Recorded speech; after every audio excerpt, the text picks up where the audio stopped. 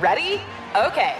Give me a beach. Beach! Give me great food. Tacos! Give me adventure. Hiking! Give me a date night. Sunset cruise! Give me some smiles. Cheese! Give me more beaches. Beaches! What's that spell? San Diego! If you're happy and you know it, San Diego is the place to show it.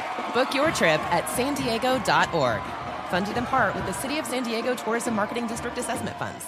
Do you dream of a healthier life, but education feels out of reach? Trinity School of Natural Health makes holistic education accessible with online programs to fit your busy schedule. Trinity School of Natural Health makes holistic education accessible with online programs to fit your busy schedule. Trinity School's Certified Natural Health Professional Program is the perfect entry point to gain foundational knowledge to empower yourself, your family, and your community to live healthier lives. Turn your passion into a career. Visit trinityschool.org for more info now.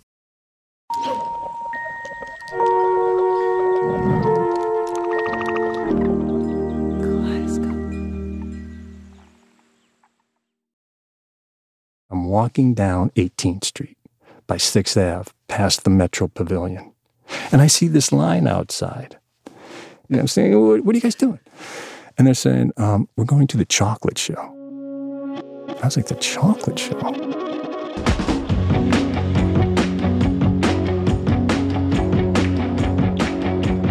That's Mark Christian, chocolate historian, critic, and philosopher. I didn't get a PhD or anything like that, but I got to tell you, I had earned a CHD. Chocolate doctor. A doctor of chocolate, without a doubt. Without a doubt.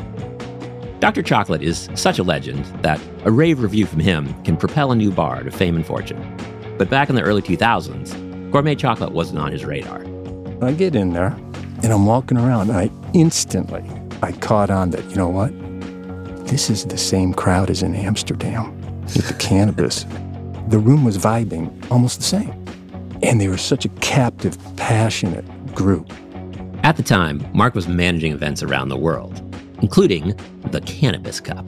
Now, I'm a non-user, but my business partner is more than a user. He's wake and bake and shake the flake all day long. And as he poked around, his spidey sense told him that maybe he'd found the next big recreational substance. I had an encounter with a gentleman named Alessio Tessieri.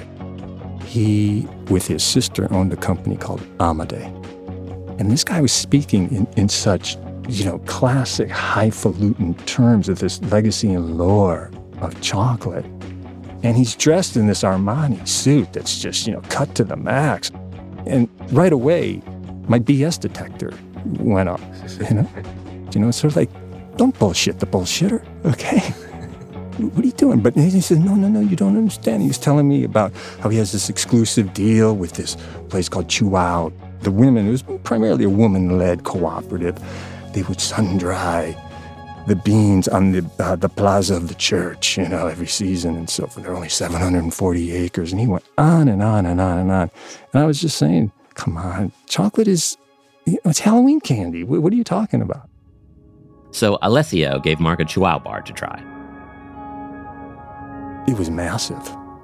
Chihuahua is heavy on the palate. It's big. It's the blueberry pie of chocolate. It's got massive blueberry appeal. Chihuahua was considered the greatest chocolate on earth at that time. And Alessio Tessieri had stolen it. He had tiptoed into the den of Valrhona, the French kingpin of gourmet chocolate, which once held exclusive control over the supply, and pried it right out of their hands. Alessio was the bad boy of chocolate, the enfant terrible, the young Italian who refused to play by the French rules. And he wasn't bullshitting the bullshitter. There really was only a tiny supply of Chihuahua beans, coming from a single isolated valley on the mountainous Venezuela coast. And it really was dried by hand by the women of Chihuahua on the town's church plaza.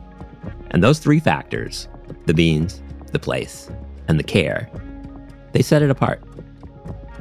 For years, Valrhona had enjoyed a lock on Chihuahua and on the world of specialty chocolate. It was the most famous company, and Chihuahua was its most coveted bar. But it never paid that much of a premium to the Chihuahua Cooperative for those beans, because back then, nobody paid more for beans just because they tasted good. Cacao wasn't wine.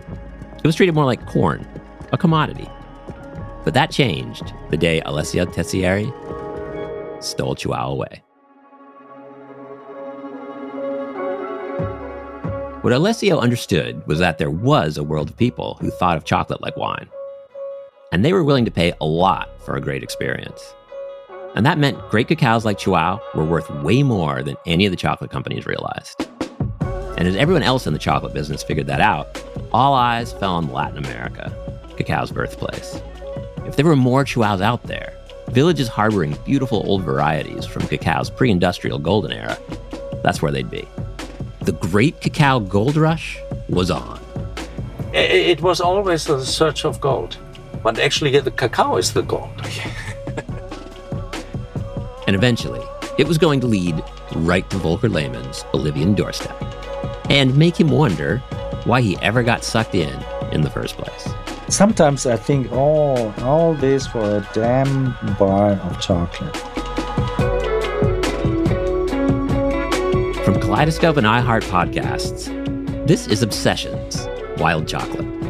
I'm Rowan Jacobson. Chapter 3, The Awakening.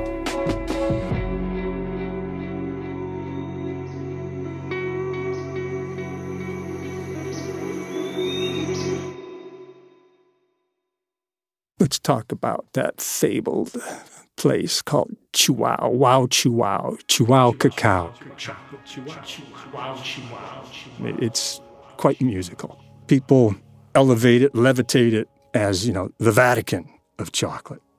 The Chihuahua Holy War began in 1990 when Alessio Tessieri and his sister Cecilia launched their chocolate company, Amade. Amade was this upstart out of Italy, a brother and sister team. Kind of like, Phineas and Billie Eilish, right? Like most small chocolatiers, Amade didn't make its own chocolate. Instead, it bought product from one of the handful of giant companies that made chocolate from beans. That practice is still common. Amade wanted to be a very high-end chocolatier, and that meant they needed a supply of top-notch chocolate. And in the 1990s, that meant doing something no Italian ever wants to do. They needed to suck up to France. French chocolate making goes back quite a ways, and like everything of French haute couture, they regarded themselves at the highest pinnacle. In this case, there was no question where the particular sucking up needed to take place. They go to Tain-l'Hermitage, which is south of Lyon in France, to the House of Valrhona. Valrhona had the best supply of Grand Cru level chocolate in the world. Valrhona had this ooh-la-la reputation back then and even still today. It's highly renowned, highly regarded.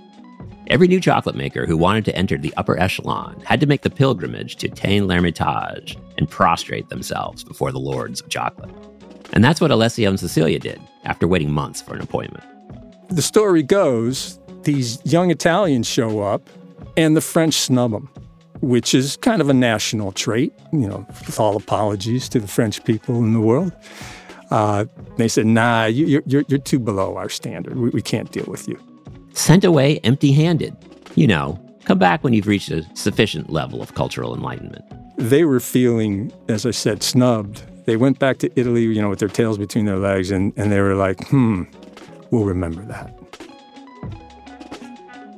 Not only did they remember it, they devoted their lives to avenging the insult. Which basically was kind of a declaration of war, as some people saw it. And you know what happens when France and Italy clash. I mean, think about it. You got Prada and Hermes. You've got Armani and Louis Vuitton. This is a rivalry.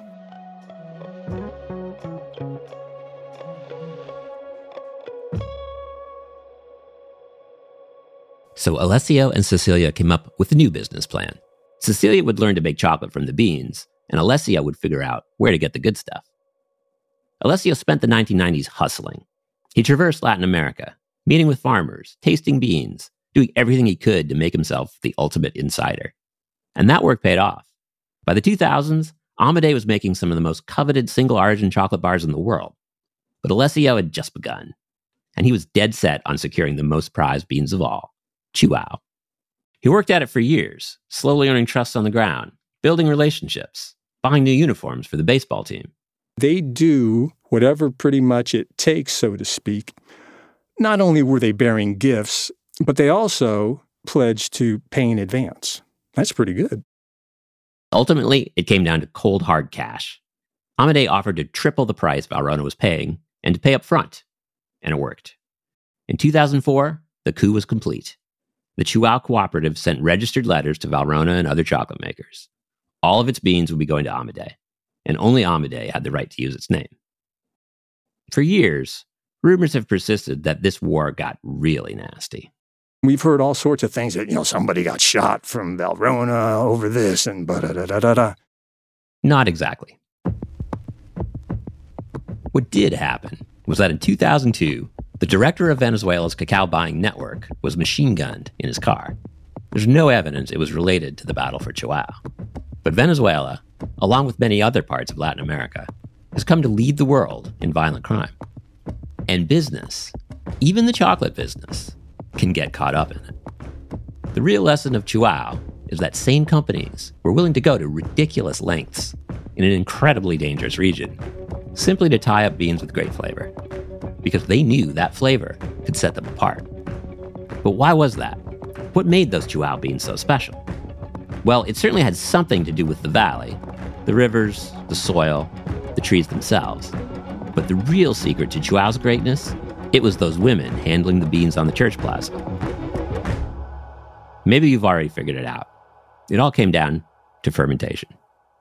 How big a factor is the fermentation? Huge. Fermentation, man, is definitely 50% of the quality of the final chocolate. Fermentation is critical. Okay, I know that word has already popped up a few times, but believe it or not, a lot of our story hinges on it. And you're going to hear it again. Fermentation. Fermentation. Fermentation. And again. What the hell is fermentation? This is the first step in the careful process of making the world's most popular flavor. Just like grapes don't taste like wine, raw cacao beans don't taste much like chocolate. You need microbes to consume the raw material and transform it into those wonderfully aromatic compounds. Cacao seeds come out of their pods covered in sweet, sticky, sugary pulp. When the beans are removed from the pods, the sugary pulp surrounding the bean begins to ferment. If you heap up those beans in a pile, or put them in a wooden box, wild yeasts in the environment will turn that sugar into alcohol. And then bacteria will turn the alcohol into vinegar. The acid breaks open the cells in the beans, spills the contents together, and initiates a lot of crazy chemistry. In the process, heat is generated, and the overall effect of this mild, natural treatment is the development of a desirable brown color and a fine, full flavor. Within days, nutty, spicy, winey, fruity, and floral notes appear. From there, you just have to get the beans nice and dry, give them a little roast, then a slow grind, and you've got chocolate. Because of the terroir, because of how it's fermented, the things in the air, the yeasts and the bacteria that are contributing to fermentation, and the soil, and all these things you hear about in wine, you're going to taste the same thing with chocolate. But fermentation is a delicate art. You mess up the fermentation process, you don't do the turns on time, you can get absolutely disgusting cacao out of great raw material. And what does that taste like? It's more like mushroom, rotten socks. Or ham chocolate or cheese chocolate. You get some really nasty flavors. Wet sock chocolate, compost chocolate. Most cacao farmers just want to get their beans sold as quickly as possible, so they don't take the time to do a proper fermentation. Those beans will always be bitter and boring, but it's the right decision for the farmers. Remember, this is a dirt-poor commodity. Time is money. Why go to extra steps to improve flavor if you aren't going to be paid anything extra? But Chihuahua was different. When the chocolate from Chihuahua developed its great reputation in the 1990s, fermentation was practically a lost art. The women of Chihuahua were one of the few groups doing it properly, and it showed. But by the 2000s, demand for great cacao was surging. A new wave of upstarts like Amadei was cutting out the middlemen, scouring the Americas for the next Chihuahua, making their own chocolate from the beans, and raising the art of chocolate to new heights. And although that first wave was European, it stayed small until it reached the other side of the Atlantic. There, it found an eager market obsessed with quality and authenticity, and it became a full-blown tsunami.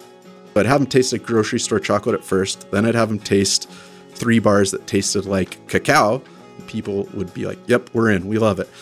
We had 50 bars. We went to 100. And then a couple years later, we probably had 200. And then you come full circle to today, we have probably 550 bars on the shelf. I haven't counted in a long time.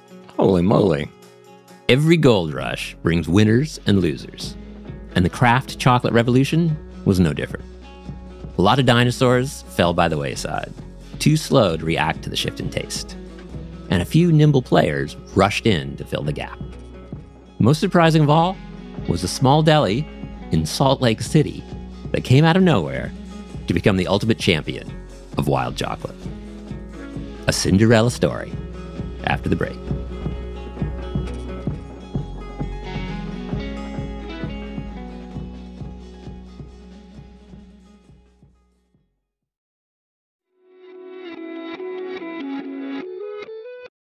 Want a taste of some of this god-level chocolate? We got you covered.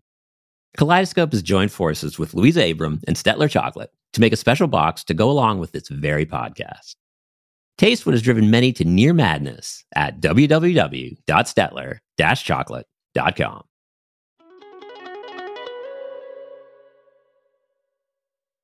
Do you dream of a healthier life, but education feels out of reach? Trinity School of Natural Health makes holistic education accessible with online programs to fit your busy schedule. Trinity School of Natural Health makes holistic education accessible with online programs to fit your busy schedule. Trinity School's Certified Natural Health Professional Program is the perfect entry point to gain foundational knowledge to empower yourself, your family, and your community to live healthier lives. Turn your passion into a career. Visit trinityschool.org for more info now. Are you looking for the perfect move-in ready home this spring season? Now's the time to buy at Fisher Homes. For a limited time only, enjoy below-market interest rates starting at 5.375% APR, 6.139% APR. With these exclusive lower rates, you can save hundreds on a move-in ready home and start enjoying the benefits of home ownership even faster. Schedule your personal tour with one of our new home specialists at FisherHomes.com and make this spring the season you find your perfect home sweet home. Financing provided by Victory Mortgage, LLC, NMLS 461249, Equal Housing Lender.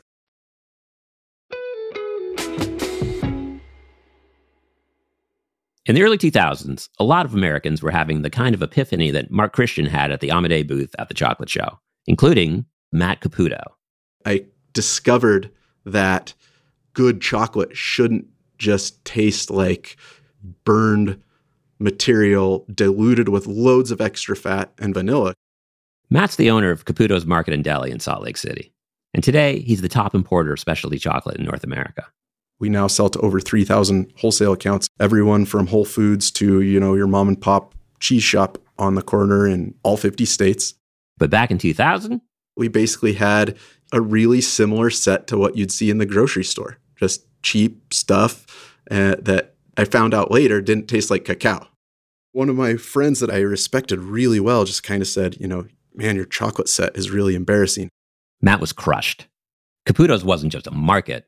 It was an extension of his own personal tastes, a reflection of his abilities as a curator. He knew he had to get up to speed, so he embarked on a pilgrimage to the one place where he might find enlightenment, the Fancy Food Show in New York City. I'm walking the aisles of the Italian pavilion, and man, those Italians wear suits so well. They're just beautiful suits, all these dudes in suits and ladies in suits. And so here I am, this punk kid in my, T-shirt from Salt Lake City, and just standing at the counters, patiently waiting for someone to talk to me. Finally, a woman at one of the booths took pity on him and sat him down at a table and performed the ritual that has initiated many a convert into the mystery cult of fine chocolate. She said, I'm going to let you taste these 3 chocolates. They only have 2 ingredients, cacao beans and sugar. She says, they're all made on the same equipment with the same recipe. The only difference is where the cacao beans come from. She says, this first one that you're going to taste is from Ecuador, and you're going to notice that it is very earthy and very nutty, and there's not a lot of acidity. And so, okay, I taste it, and I'm just thinking to myself, like, wow, that's really uncanny. That does taste like that. Now these beans, she said, again, same ingredients, same percentage, produced on the same equipment, but this time they come from the Sambirano Valley of Madagascar. This one will taste like fruit, like tart raspberries and citrus. and I'm preparing myself for very slight differences. I pop it in my mouth. It didn't taste like chocolate. It tasted like fresh tropical fruit. I could feel myself like falling down the rabbit hole, and I knew this didn't taste like candy. This tasted like the food of the gods. When he headed home, Matt immediately got Caputo's up to speed. I spent the next year, let's say, fleshing out our chocolate set, say picking the 20 best producers that I had read about. And again, I did a lot of studying along the way, a lot of talking to experts in the industry, and doing a lot of blind tasting. Like truly blind tasting. My wife would actually help me. We would do it in a pitch black room and taste like 16 different chocolates at a time. The standouts went on the shelf at Caputo's. Brands like Amadei, Domori at the time. Those were the Italian ones. Some of the French were like Michel Cuisel, Bonat, Valrhona, Pralu. Scharfenberger was the only American one at that time. I probably fleshed out with about 50 bars, probably from about 20 producers. And the shelf kept getting bigger. And it probably took up, instead of 2 feet, let's say 20 feet. The new bars were a lot pricier than the old ones, like $10 instead of $2. But to Matt's amazement, it didn't matter. All he had to do was give customers one taste of this brave new world. And they were loading up their cart with chocolate bars. Viva la revolucion. Caputo's was just one of many stores across the States where that kind of transformation was happening in the mid-2000s. Chocolate could be an experience, and people were eager to have it, to taste their way through Venezuela and Ecuador and the San Bernardino Valley. And websites like Mark Christian sprung up to guide them. And then, in the midst of all this cocoa craziness, a new bar appeared. It was wild and refined. It didn't taste like any of the others, not even close. While every other chocolate in the world was made with cacao that had been domesticated and adapted to farms, this was primordial. And you're getting this taste of way back when. It's a time machine. And so unless you're the age of like Methuselah or old as diamonds, you've never had anything like that before. Nobody had. The bar had a funny name. Instead of the Grand Crus of Valrhona and Bonat, this was Cru Sauvage, wild. Its timing could not have been better. It was about to become the buzziest bar in the bush. And drive Volker Lehmann even deeper into the jungle in search of more. The word gold raises immediately the eyebrow of a person. If you say, oh, I have gold on my land, then everybody feels like you are rich. But I know more people who got poor than rich looking for gold. They didn't see the real gold. After the break, a whole hill of beans.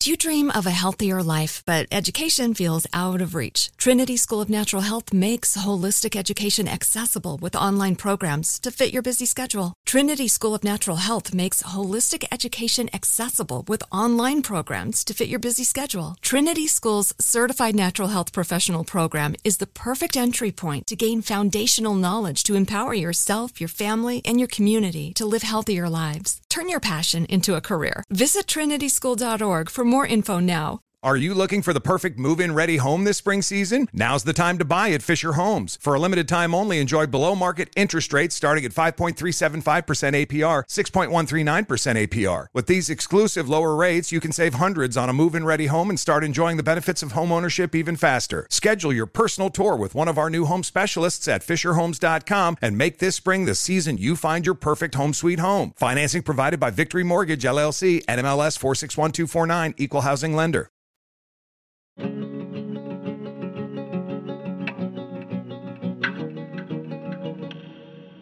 I never had a business plan. Like so many tons and this and that, and then a full-blown business plan. I never had.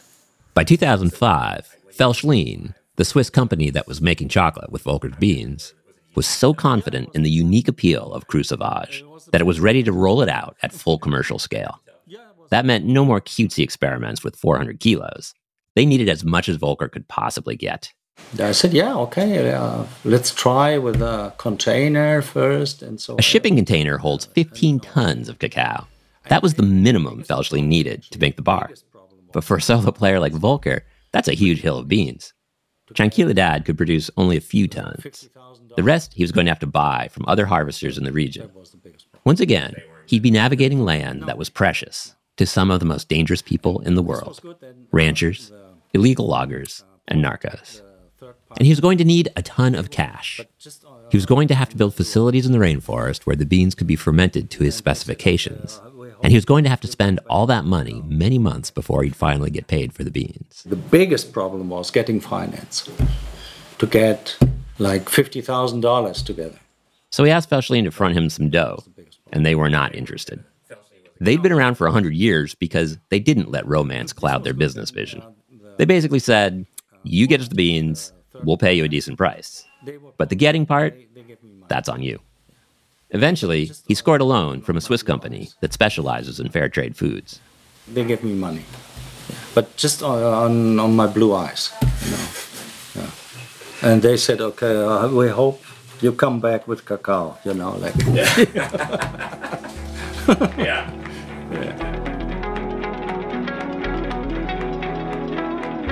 Yeah.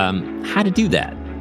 Well, for starters, he bought himself a dirt bike and rode hundreds of miles across the range, visiting the towns in the region that had cacao and setting up buying posts.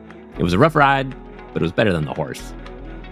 He hired people to buy for him in each town and told them to use tarps to keep the beans dry. But the only tarps they had were moth-eaten ones made from cow and jaguar skins. So he flew a bunch of new ones in from Santa Cruz and handed them out. He kept in touch with everyone by shortwave radio. When the beans were ready, he drove his bike to each town, loaded them onto a riverboat, and sent them on a 2,000-mile journey to La Paz. Then he flew to La Paz and rented an old racquetball court to use as a warehouse. He didn't sleep for a week while he waited for the beans to arrive. Finally, they showed up. He immediately opened the sacks, and not good. About 10% had turned moldy on the river trip. So he hired 8 people to help him, and they spent the next 2 weeks on the floor of the racquetball court, sorting 18 tons of tiny beans by hand. When he had 15 good tons, he packed them into a container and trucked it over a 15,000-foot mountain pass and along some of the world's most death-defying roads to the sea, where a feeder vessel took it to Panama and loaded it onto a giant container ship, which carried it through the canal, across the Atlantic, and into port in Rotterdam, where yet another feeder vessel carried it up the Rhine to Switzerland, where, at long last, Felschling transformed it into Cru Sauvage. It was an enormous feat, and soon the pros were getting their hands on their first bars. One of them was Matt Caputo. I'm not exactly sure when I first heard of Cru Sauvage. You hear of a bunch of things. You don't at first know what is going to turn out to be something legitimately super cool or what's going to turn out to be something that's, marketing smoke and mirrors. So Matt was skeptical. He'd tried Felschling's chocolate before and never been that impressed. But that was about to change. When I popped it into my mouth, I immediately recognized that it was vastly more interesting than anything else that they made that I had previously tried. Sometimes I talk about chocolate like music, and this was like, a classic symphony orchestra, just beautiful. Matt wasn't alone. The world's chocoholics went gaga for Cru Sauvage, and Felschling knew it needed more beans. This time, 30 tons instead of 15. Tranquilidad, the quality, that was the part I was most interested in. And Felschling pushed me into the volume. I was never interested in the volume. Volker was worried. He pulled off a miracle the first time, but he didn't know if he could do it again. But he knew if he couldn't supply the beans to Felschling, somebody else would. So he made it happen, paying dozens of middlemen to be his buyers, building fermentation houses in the bush, chartering Cessnas so he could check on quality, renting storage rooms in seedy towns and paying guards to watch them, rolling every euro back into the business and borrowing more besides. He'd become Bolivia's cacao kingpin. Any of Bolivia's cocaine kingpins would have recognized the fundamentals of his business, and they'd have recognized the next development too. competition. As word got out about wild Bolivian cacao, new players jumped into the game. There were many copies, bad copies, good copies of what I did. So it became actually big, really big. Most of the newbies were nonprofits interested in sustainable development. They had lots of foundation money to spend and little interest in turning a profit. The law of supply and demand took its course.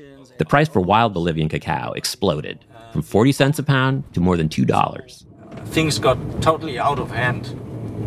Prices went up, skyrocketing, and NGOs flooding in, making projects. In a way, this was mission accomplished.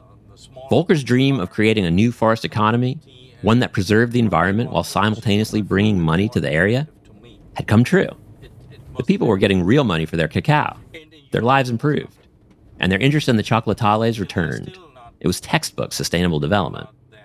Except, for everything it did for the rainforest, it wasn't sustainable for Volker.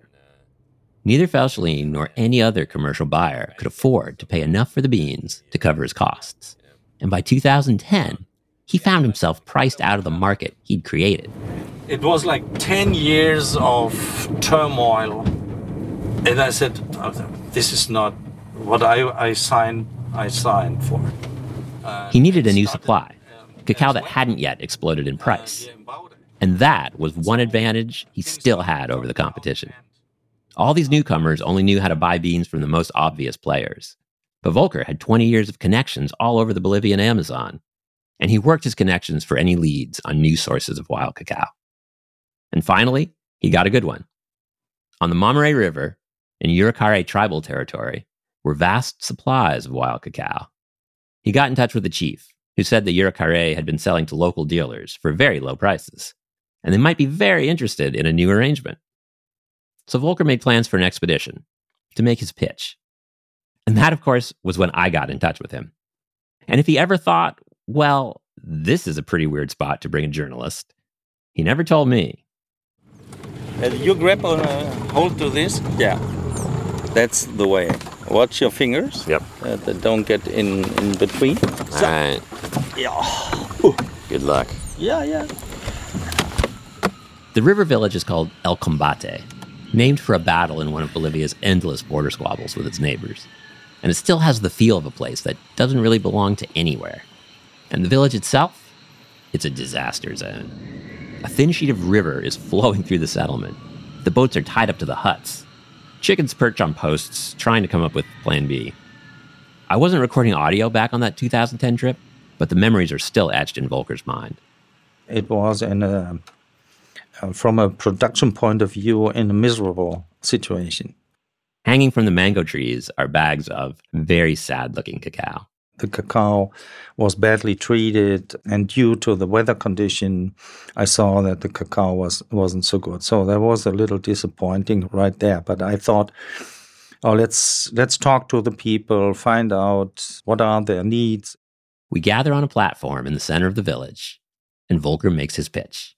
The argument was mainly that I will come all the years, and I will buy the cacao at their spot, so they don't have to travel, and that we were working together and improving the quality, because I needed a better quality than what they have. And so I said, okay, if you do all this, then I can give you a very good price. To sweeten the deal, Volker's brought entertainment.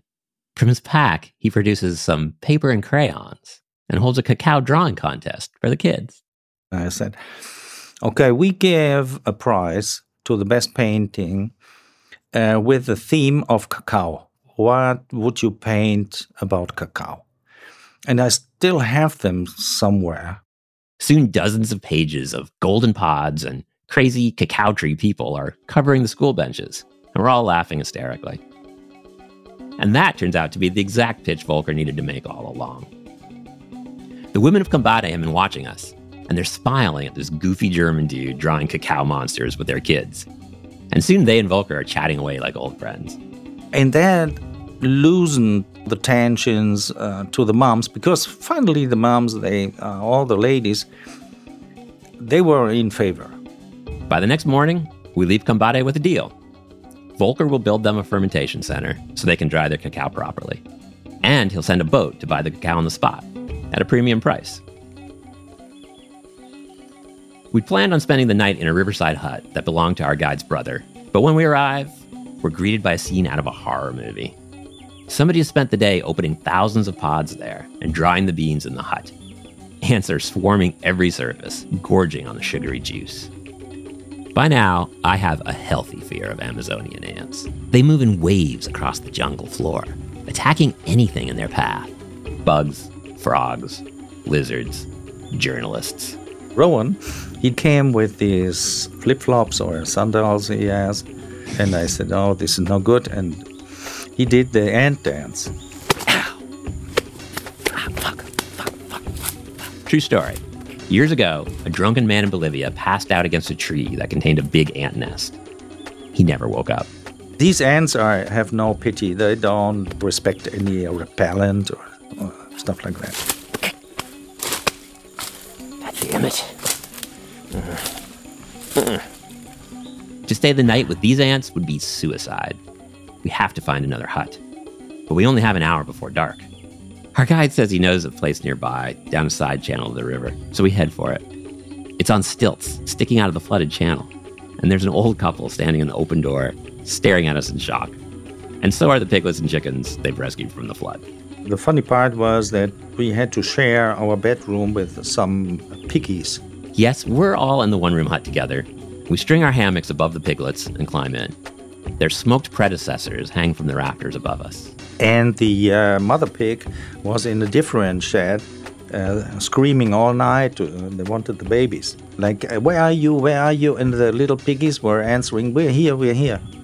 Bats beat the air in front of my face all night long as they come and go through the open hut. I lie wide awake, suspended between pig squeals and pig sausage. Volker snores contentedly beside me. That was a very special night. It never happened ever again. That was a very, very special moment in time. Yeah, I still have nightmares.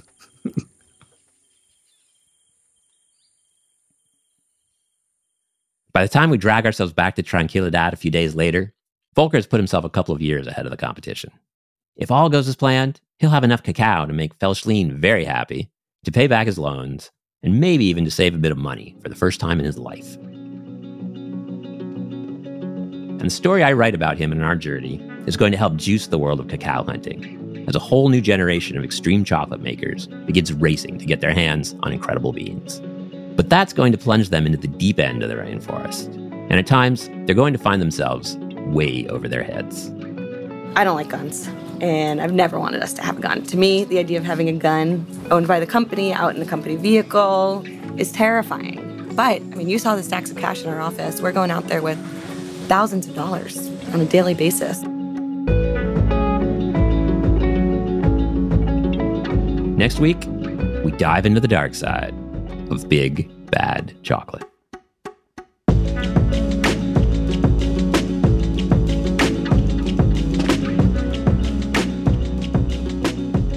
Wild Chocolate is a Kaleidoscope production with iHeart Podcasts.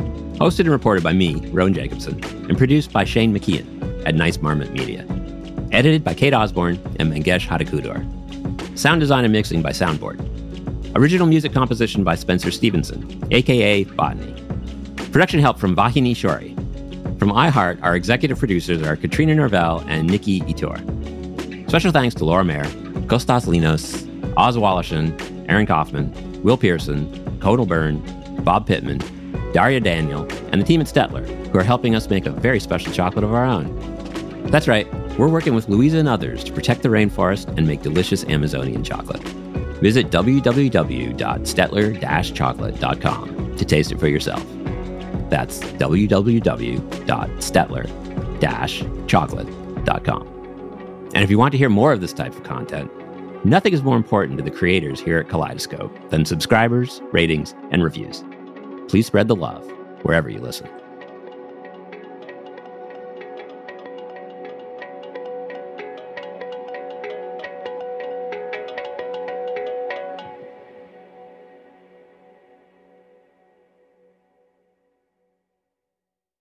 Do you dream of a healthier life, but education feels out of reach? Trinity School of Natural Health makes holistic education accessible with online programs to fit your busy schedule. Trinity School of Natural Health makes holistic education accessible with online programs to fit your busy schedule. Trinity School's Certified Natural Health Professional Program is the perfect entry point to gain foundational knowledge to empower yourself, your family, and your community to live healthier lives. Turn your passion into a career. Visit trinityschool.org for more info now. Are you looking for the perfect move-in ready home this spring season? Now's the time to buy at Fisher Homes. For a limited time only, enjoy below-market interest rates starting at 5.375% APR, 6.139% APR. With these exclusive lower rates, you can save hundreds on a move-in ready home and start enjoying the benefits of home ownership even faster. Schedule your personal tour with one of our new home specialists at FisherHomes.com and make this spring the season you find your perfect home sweet home. Financing provided by Victory Mortgage, LLC, NMLS 461249, Equal Housing Lender.